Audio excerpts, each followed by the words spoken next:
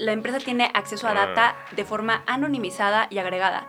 Y eso simplemente para que puedan ubicar, oye, pues qué tipo de persona estamos tratando, de qué género. El porcentaje alto de nuestras personas sufre de ansiedad, pero no puedes saber, Mau Lamas tiene pedos con el perro que lo mordió a los 5 años. Y tomó ayer terapia. Que sí me mordió un perro a los 5 años, ¿eh? Estrés postraumático. Sí, exacto.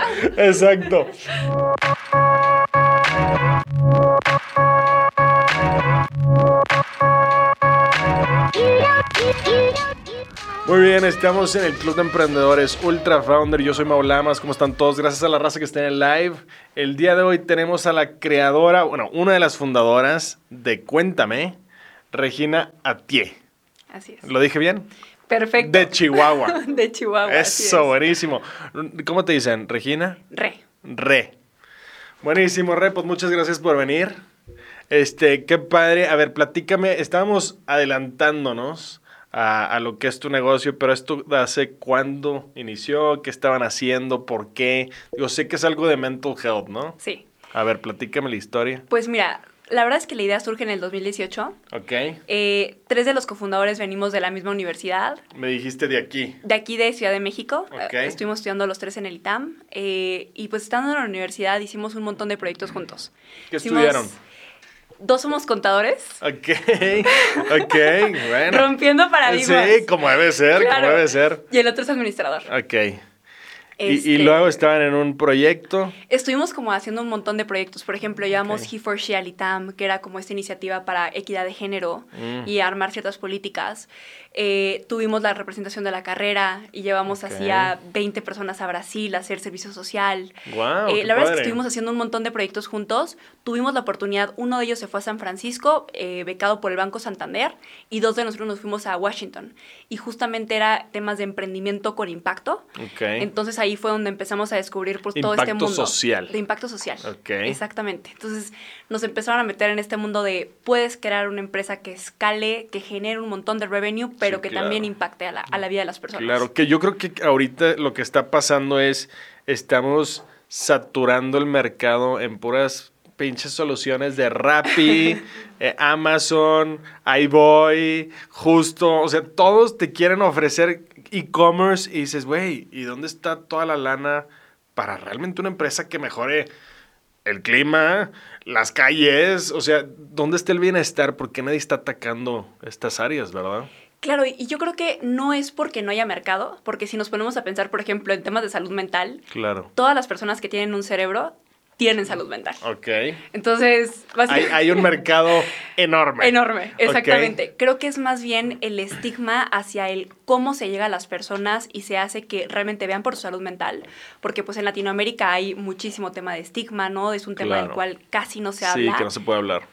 Cada vez más, creo que eso fue algo positivo de la pandemia, que cada vez más estamos hablando sobre el tema en familias, en corporativos, y creo que eso es algo muy positivo, ¿no? El entender que todos somos humanos. Sí, claro. Y eso es algo que a nosotros nos encanta, el ver, por ejemplo, ahorita mencionados nombres de startups, pero el ver que estos cofundadores que también han levantado muchísimo dinero. Millones de dólares, claro. También tienen salud mental y también viven retos, y ahora sí que eso es lo que nos hace a todos humanos. A ver, entonces ustedes en el 18 se juntan y dicen, vamos a crear... ¿Qué es esto? De manera inicial, los 3 teníamos un súper dolor, ¿no? Que era, cada uno vivió en su vida algún tema importante con salud mental.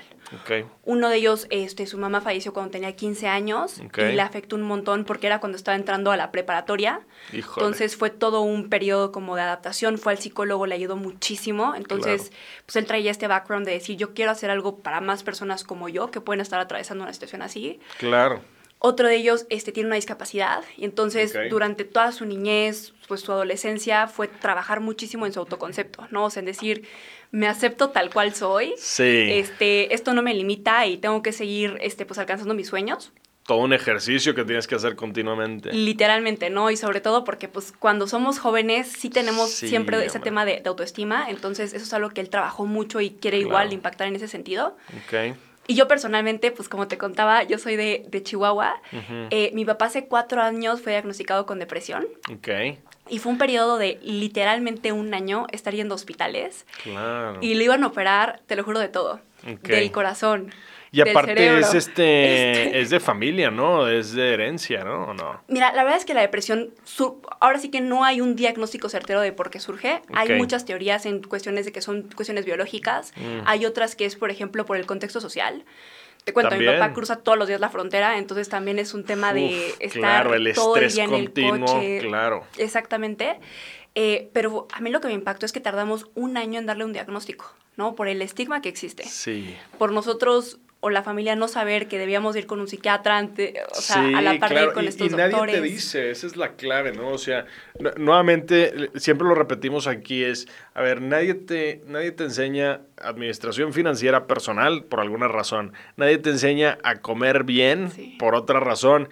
Y existe el tabú tan grande en México de no se puede hablar de sexo, no se puede hablar de temas psicológicos o traumas psicológicos, no se puede hablar de dinero en la casa. Es que, ¿what? Sí. La señora no puede saber de los temas económicos. Todavía existe estas raíces machistas, ¿no? Sí. Y pues eso es una. De hecho, justo, ahorita tocando ese tema, ¿no? Justo el 25 de noviembre, justamente se conmemora, ¿no? Lo que es el Día de la internacional de la erradicación. Para erradicar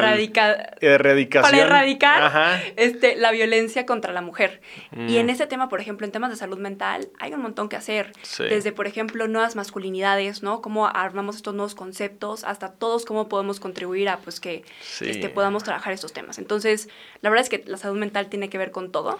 Sí, seguro. Y no está atacada, ¿verdad? Entonces hay un área de oportunidad. ¿Cómo se llaman tus socios? Uno se llama Fernando, Omar y Enrique. Somos 4. Entonces le dices, oye, compadres, a ver, tenemos que hacer algo, ¿vamos a hacer un servicio o qué es esto? Lo primero que hicimos, y mucha gente nos dice, bueno, ¿y cómo haces de 0 a 1? ¿No? Claro. O sea, ¿cómo inicias? Y lo primero que hicimos fue hacer lo que le llaman un MVP, que es el producto mínimo viable, ¿no? Y la forma en la que lo hicimos es a través de Skype dábamos terapia psicológica. Entonces teníamos un pool de psicólogos y teníamos un pool de usuarios, pautábamos en Facebook y en Instagram. Y a partir de ahí nos caían usuarios. ¿Qué es lo que no nos gustaba de este modelo de negocio? ¿Y por qué transicionamos y cambiamos a un modelo más B2B, ¿no? O sea, un modelo más vender hacia los corporativos? Llegaba muchísima gente diciéndonos, yo en mi casa sufro de violencia y requiero apoyo emocional, o yo vivo un tema de depresión o estoy atravesando un duelo. Claro. Y al momento de llegar con nosotros, o no podían pagar el servicio, y nosotros, pues, por otro lado, teníamos un pool de psicólogos que teníamos que pagarles. Claro. O no tenían internet o acceso a una computadora o un celular.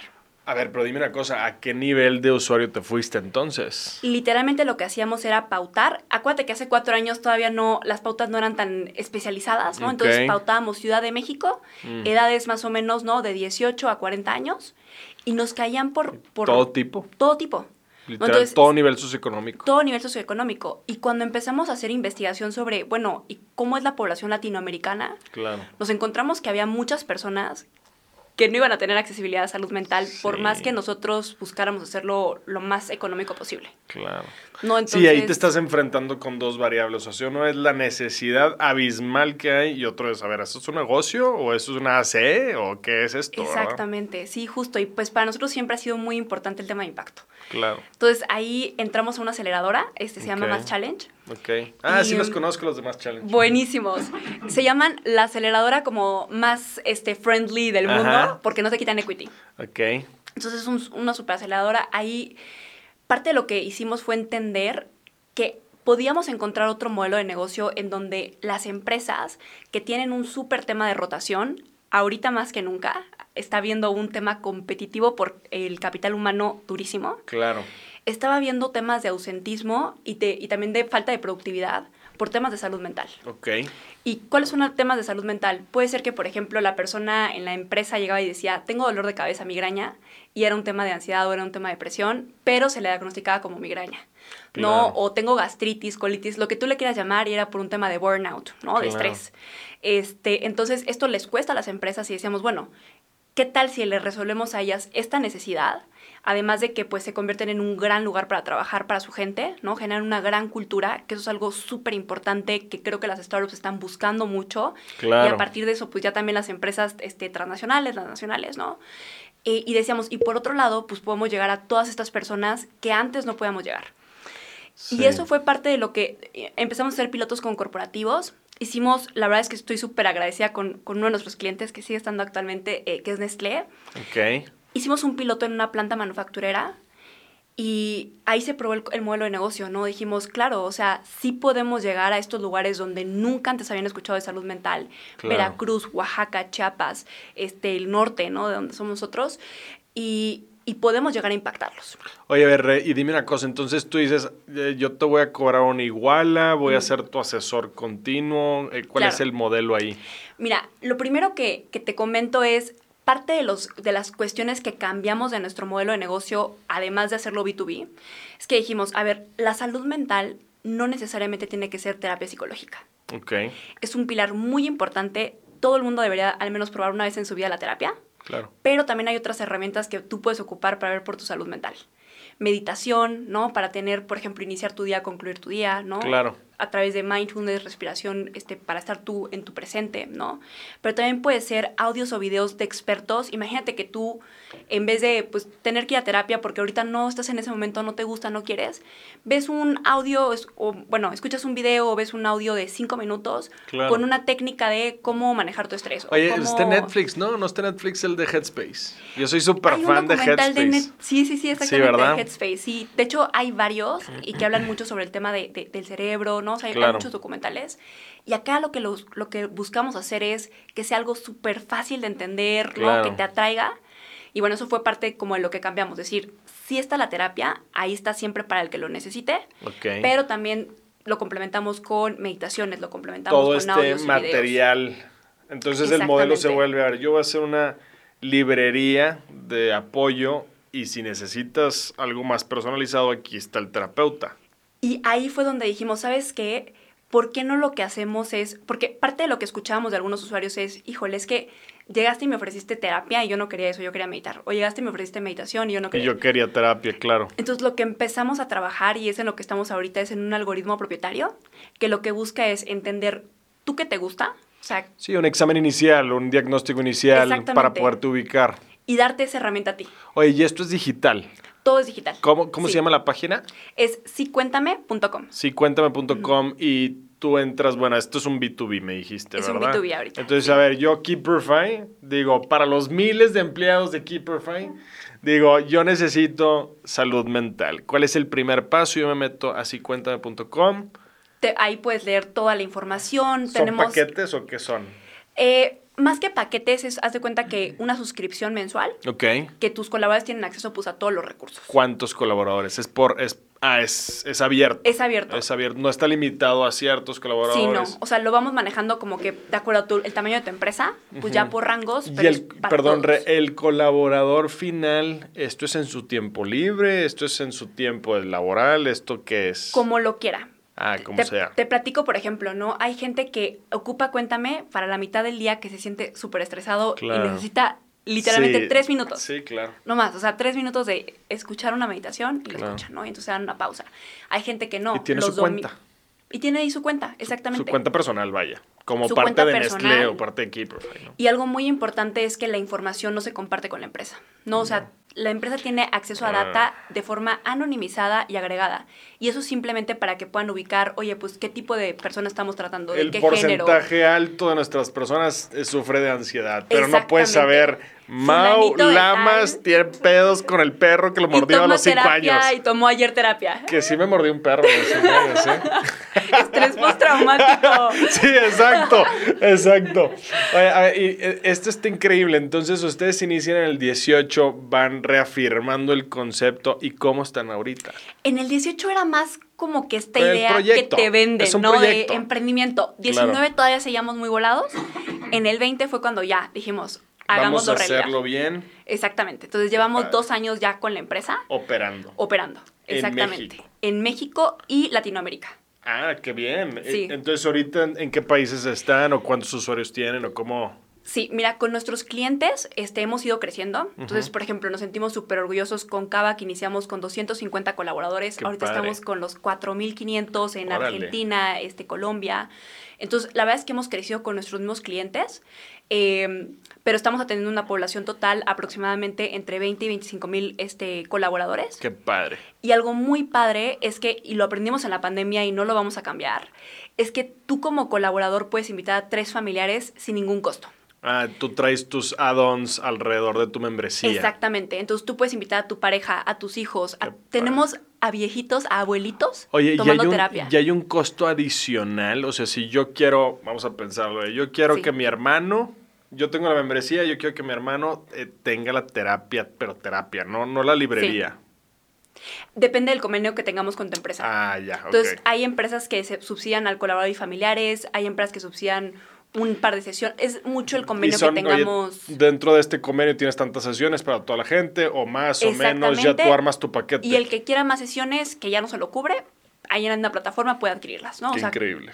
Es completamente, pues, oye, ¿no debería haber algún apoyo de gobierno o algo para que les paguen a ustedes Fíjate parte de? Fíjate que algo que es muy doloroso es que de por sí en salud se le invierte poquísimo. Sí, cabrón. Salud mental se le destina, creo que en el último reportaje que leí era menos del 2% del total de lo que se le destina a salud. Sí. O sea, no el 2% de... Sí, no el 2% del PIB. Sí, no, claro. Estamos hablando de lo que se invierte en salud. Sí, pero te lo voy a corroborar porque eso lo leí. Creo que fue... No, y no me sorprendería. No me sorprendería porque, nuestro país tiene muchas cosas muy padres, pero malamente no está volteando a ver a todo este impacto de los emprendedores, las empresas nuevas, todo lo trend. Vaya, nuestro presidente quiere regresar el telegrama, chingado, nada más para empezarlo. Entonces sí, son áreas de oportunidad que tenemos los emprendedores para revolucionar esa industria, ¿no? Claro, y es que creo que ahí es donde nosotros podemos contribuir. No, creo que los emprendedores somos como estos revolucionarios, Somos ¿no? los que movemos la industria. Literal. A fin de cuentas es eso. Oye, Rey, vamos a tomar un pequeño break y pasamos con la sección más detallada que se llama Hello, Hello. Muy bien, estamos de regreso en el Club de Emprendedores Ultra Founder con nuestra invitada Regina Atié de sicuéntame.com. ¿Verdad? Así es. Esa es la página. Esa es la página. Oye, vamos a entrar a esta sección que le llamamos Hello, Hello, que es un poquito más a detalle de la empresa. Ya platicamos del MVP, pero te voy a hacer varias preguntas y tú ya me vas diciendo, ¿te parece? Perfecto. ¿Tu producto o servicio es un nice to have o un need to have? Claro. Yo considero, y creo que el mercado está considerando que es un need to have. Y el por qué, y por qué no es un nice to have, porque si no estás bien emocionalmente, literalmente todo lo demás cae. Tus relaciones, la relación que tienes con el dinero, ¿no? Con tu trabajo. Entonces, personas pudieran considerar, es un nice to have, ¿no? Porque suena como algo como adicional que tendrías que tener en tu vida. Pero es tu salud. Y creo que con la pandemia hemos visto que la salud es lo más importante. Aquí yo creo que también hay que tocar el tema que el porcentaje alto de la población no tiene buena salud, está en sobrepeso, no hace ejercicio, no tiene esta terapia continua y deberían de ser obligatorios, porque si no estás bien tú, entonces pues todo tu resultado a partir de ahí está chueco, ¿no? Claro, y lo podemos ver, por ejemplo, incluso a nivel empresas, que ahorita actualmente con la pandemia, el 60% de los líderes, y eso acaba de salir en Harvard Business Review, está en burnout. Mira. Es un tema gravísimo porque no nada más es que estos líderes pueden salir de tu empresa, sino que también contribuyen al ambiente en su equipo de trabajo. Una persona que está en burnout tiende a ser mucho mayor riesgo para los equipos. ¿Y por qué? Porque tiende a ser a veces un poco más agresivo o incluso a decir como ciertas opiniones mucho más directas cuando antes lo hacía con mayor tacto. Oye, pero ¿por qué será? O sea, después de la pandemia, ¿por qué habrá tanto burnout? Yo creo que, mira, uno es el tema de adaptación al cambio. Una persona tarda en adaptarse al cambio aproximadamente 3 meses.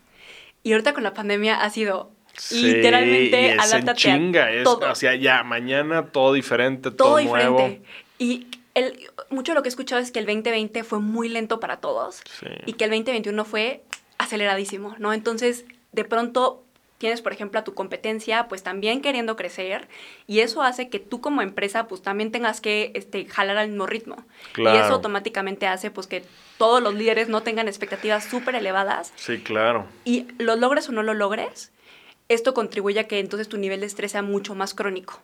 Claro. No, y yo también creo que una de las variables, o sea, son muchas variables, pero una de las variables fue el estar encerrado tanto tiempo, en tanta soledad. Creció toda esta parte de mental health. O sea, yo digo que en la pandemia todos nos forzamos a vernos al espejo. Sí. ¿Por qué? Porque antes estabas súper distraído y de repente se acabó todo. Entonces, solo que vete al espejo y si no te gusta quién ves en el espejo, pues obviamente vas a empezar con esos temas. Sí. Entonces, con tanta lentitud, todos los mercados caen. Pero nosotros en Keeperify, el mercado inmobiliario se cayó fuertísimo. Entonces, pues desacelera y nada más hazte chiquito y a sobrevivir por un rato, ¿verdad? Ahora se empieza a abrir todo y dices, ahora sí. Vamos con todo. Y la gente se está volviendo loca. O sea, literal de eventos, en aviones, ya lo platicamos la vez pasada en el Astro World, se murieron gente en un concierto. O sea, la gente tiene demasiadas ganas.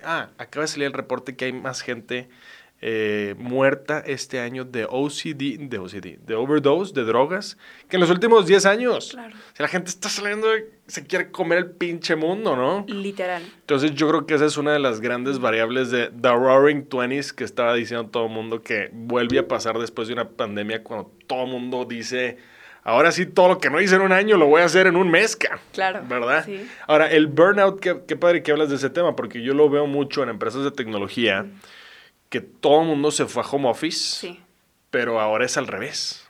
Sí. Ahora es trabaja noche y mañana y tarde, y cuando antes era ve a la oficina y regrésate. Esa parte, pues definitivo para ustedes, yo creo que les ayuda en la demanda porque es demasiada gente la que lo necesita. Es que es muy fuerte porque aparte es como mucho por grupos, ¿no? O sea, escuchamos, por ejemplo, esta parte de jóvenes viviendo solos y que se sienten súper aislados, ¿no? Y esto es un tema que contribuye mucho. Pero también, por ejemplo, están lo que son las mamás que trabajan, que 1 de cada 3 mujeres en Estados Unidos, acaba de salir un reportaje, que son mamás, están pensando en salir de las organizaciones. O sea, es un tema también de que ya no están pudiendo con carga laboral más carga familiar. Y todo lo que le invirtieron las empresas, los gobiernos, ¿no? Para, pues ahora sí que insertar muchas mayores mujeres en las organizaciones, todo este esfuerzo puede caer. Y es un tema gravísimo. No, y yo he visto las estadísticas de los dos lados. O sea, el desempleo obviamente en la pandemia fue récord, ¿verdad? Y luego la gente empezó a regresar y luego otra vez todo el mundo empezó a dejar. Y otra vez la gente literal ofreciendo sueldos de directores en McDonald's y en Burger King porque no tenían gente. Entonces dices, a ver, ahora la gente ya probó el otro lado y dice, tengo todas estas oportunidades y ya no quiero esa. Claro. Ya no quiero regresar a mi empresa. Pero las empresas al mismo tiempo dicen, oye, yo tengo que producir más porque el mercado ya se abrió y hay mucha área de oportunidad.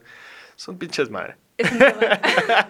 Es un tema. Pero a fin de cuentas, yo creo que un servicio como ustedes entra justo, pero sí hay que hacer esta evangelización, ¿no?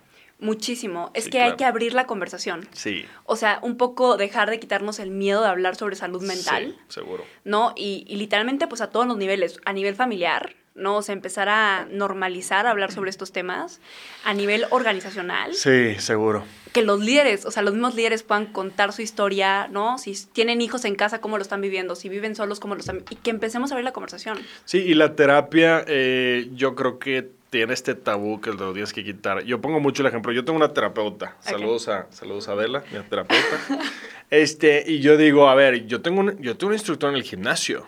No significa que estoy débil o lastimado por tener un instructor. Necesito alguien que me guíe. Pasa lo mismo de este lado. O sea, yo quiero a alguien que me guíe con todos estos ejercicios de meditación y que me diga, oye, mira, hay una oportunidad por aquí. Entonces, hay que cambiar esa... O sea, si vas con un terapeuta no significa que estás loco, güey. ¿Verdad? O sea, yo incluso lo veo al revés. Es como estás buscando cómo construir tu mejor versión. Exacto. Cómo desarrollarte de esa forma emocional, esa forma que te está faltando, que nadie nos enseña. Nadie. Y literalmente, o sea... Por estos temas es que cortan muchísimas parejas, ¿no? Es que se crean un montón de conflictos. Entonces, si tú trabajas en ti, vas a poder tener una mejor vida. Y eso es súper, pues, importante. No, completamente de acuerdo. A ver, vamos a regresarnos porque nos vamos a quedar 3 horas aquí platicando. A ver, Re, ¿quiénes son su competencia y cuál es su diferenciador? Claro, mira, nosotros un poco como vemos el mercado de salud mental, están surgiendo lo que son chatbots, ¿no? Que lo que hacen es abrir la conversación de manera inicial, con un diagnóstico inicial. También hemos visto lo que son la terapia psicológica. Están buscándose posicionar un poco más B2C, ¿no? O sea, un poco más hacia el consumidor. Claro. Estamos viendo también que surgen apps de meditación. ¿Y cómo nosotros vemos a Cuéntame? Nosotros como vemos a Cuéntame es como un all-in-one. Okay. Parte de lo que estamos buscando es romper la experiencia de, oye, pues el psicólogo te dijo que meditaras y entonces ahora también tienes que bajar la app de meditación. Claro. Y el psicólogo te dijo que vieras estos videos, entonces ahora tienes que bajar la app. Entonces, nosotros lo que estamos buscando es que tú en un mismo lugar tengas la experiencia completa y que además sea la experiencia personalizada. Si tú hoy lo que necesitas es terapia, queremos que Cuéntame te dé esa recomendación. Si tú hoy lo que necesitas es meditación, que te demos esa recomendación. Entonces, eso por un lado.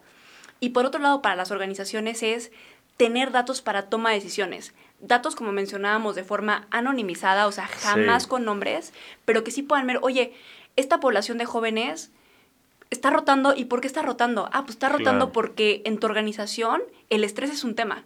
Y si no cambias la forma en la que tus líderes tratan a su gente o toman decisiones o, sí, imagínate, por un tema de claridad de roles que estén rotando. Entonces, también es una estrategia para las empresas para ver, ahora sí que retener a su gente. Sí. Y retenerla, pues, por mucho más tiempo, ¿no? No nada más un año y de pronto ya se va a otra empresa que tú ya capacitas a la persona, ya le invertiste, sino que realmente, pues, se quede en tu empresa y busque crecer contigo. Sí, que realmente los datos, esa es la ventaja de la tecnología. Los datos te ayudan a tomar mejores decisiones, a poder evaluar a una forma de analytics y decir, a ver, esto es mi área débil, esta es mi área fuerte, le tengo que invertir el doble, etcétera.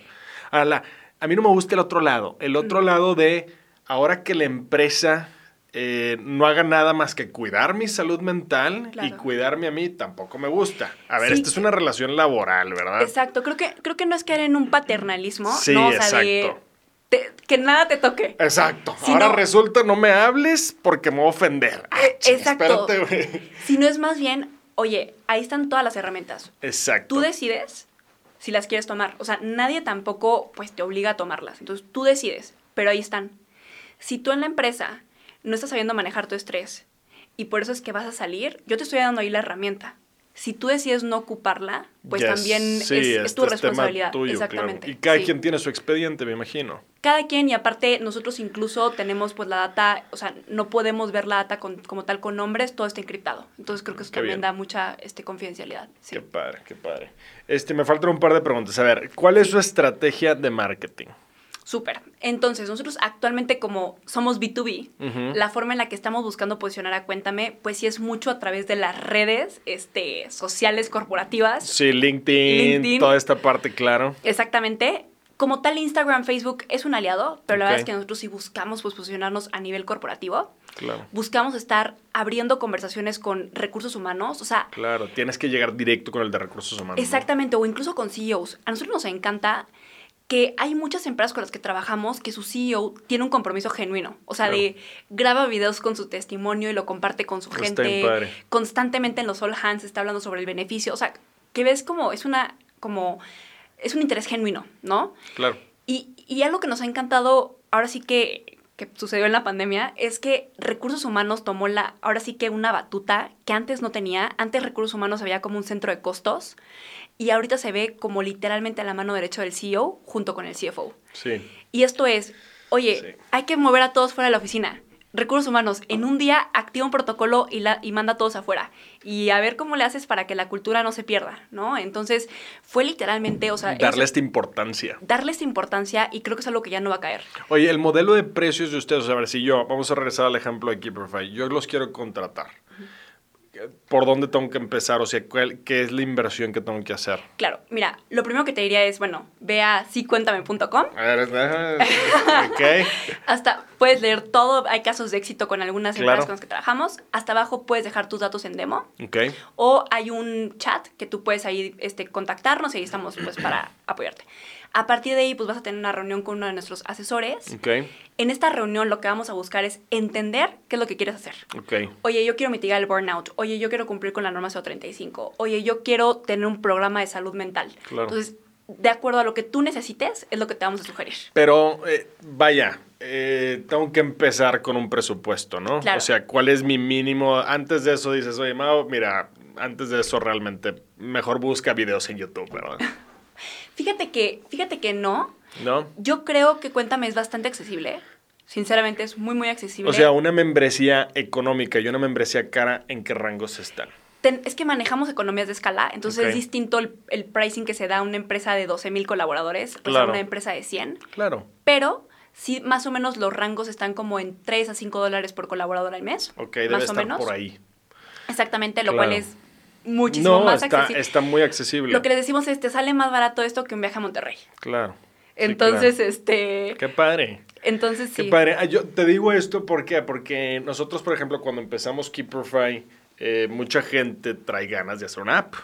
Entonces era de, oye, Mau, te puedo pedir una asesoría, quiero hacer una app. Y llegó un momento donde dije, güey, vamos a empezar por aquí, mira.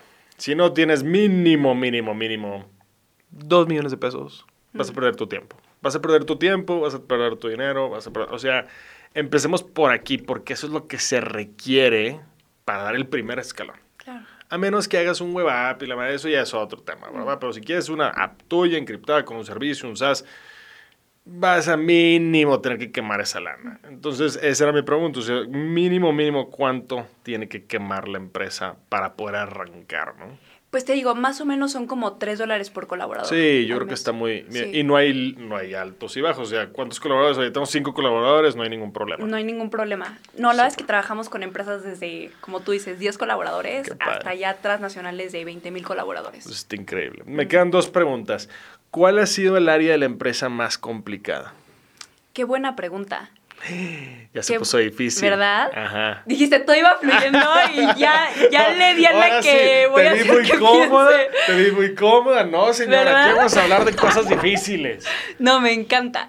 Mira, yo creo que más que área, te pudiera decir que conforme tú vas creando a tu startup y conforme va creciendo, van cambiando las situaciones que tienes que ir aprendiendo. Ok. Creo que en el momento en el que está Cuéntame es cómo le hacemos para que nuestro equipo tenga genuinamente un crecimiento laboral con Cuéntame. Ok. Entonces, nosotros llevamos operando 2 años. ¿Cómo le hacemos para que nuestra gente siempre esté creciendo? No hemos levantado capital, todo lo hemos hecho bootstrapping. Okay. Estamos justo ahorita levantando capital, nuestra primera ronda. Qué padre. Entonces también es mucho como, tenemos que ser muy creativos, ¿no? En cómo lo pensamos. Claro. Parte porque sí, creo que uno de los grandes dolores en todas las empresas es el tema de people. Sí. Entonces es, ¿cómo le hacemos para que nuestra gente genuinamente sienta que está creciendo? Y que si en algún dado caso se quiere ir a otra empresa, sienta que el tiempo que le invirtió a Cuéntame haya sido 1 mes, 10 años, Claro. de verdad diga, fue un diferenciador en mi vida. Claro. Eso es hacia lo que estamos ahorita trabajando. Por ejemplo, surgió ¿Cuántos mucho... colaboradores tienen? Ahorita son 18, somos Ok. un equipo de 18, pero surgió mucho en la pandemia ese tema de juntitis. Claro. Teníamos juntas por todo, Sí, ¿no? claro. Entonces, veías el calendario de la gente y junta. Tuvimos en un all hands la gente, o sea, abrimos la conversación y les dijimos, ¿cómo se sienten? Pues ya no quiero juntas, o sea, estoy harto de juntas porque empiezo a trabajar a las 3 de la tarde Claro. y ya nada más tengo 3 horas para trabajar. Sí, claro. Entonces fue como, ok, reacomodemos el cómo estamos manejando los equipos. Entonces creo que eso ha sido como esta parte como de... Sí, de estar escuchando a tus empleados para Sí. poder decir a ver qué necesitan. Sí. Ay, yo tengo un poco de mixed feelings. Yo sí soy mucho de la filosofía de tú eres tu propio límite y hay mucha gente muy barca. Por ejemplo, oye, vamos a ponerlo en un ejemplo más básico. Vamos a correr 1 kilómetro, 5 kilómetros. No, está bien difícil. Y realmente cuando los empujas un poquito, la gente se sorprende. Claro. Y dice, sí podía. Entonces, hay una línea muy delgada en, oye, es que este proyecto está bien difícil. A ver, vamos a intentarlo y empiezas a apretar que realmente la empresa crece en base a estrés. O sea, te estresas, crece. No puede haber tanto comfort zone porque mucha gente se tira muy atrás. Claro. ¿Verdad? ¿Por qué? Porque no te gusta estresarte, tan sencillo como eso. Entonces ahí yo tengo mis mixed feelings en dónde está la línea donde dices, está muy incómodo o ya me la volé y esto sí es una loquera, ¿verdad? Claro. Y fíjate que esa conversación sí la hemos tenido con los founders. Oye, a ver, ¿cómo le hacemos para que sea un gran lugar para trabajar? Claro. Pero que eso no signifique, o sea, no puedes crecer si no te estiran. Esa es la verdad, no puedes crecer sin empujar, ¿verdad? No puedes crecer. El chiste es cómo le haces para que crezcan, pero no caigan en un estrés crónico. Esa línea no cruzarte, ¿verdad? Exacto. Entonces creo que ahí es como todo un juego, ¿no? Sí. De que también la misma persona te pueda comunicar, oye, este reto me da miedo, o sea, que podamos ser vulnerables. Me da miedo, jamás lo he hecho.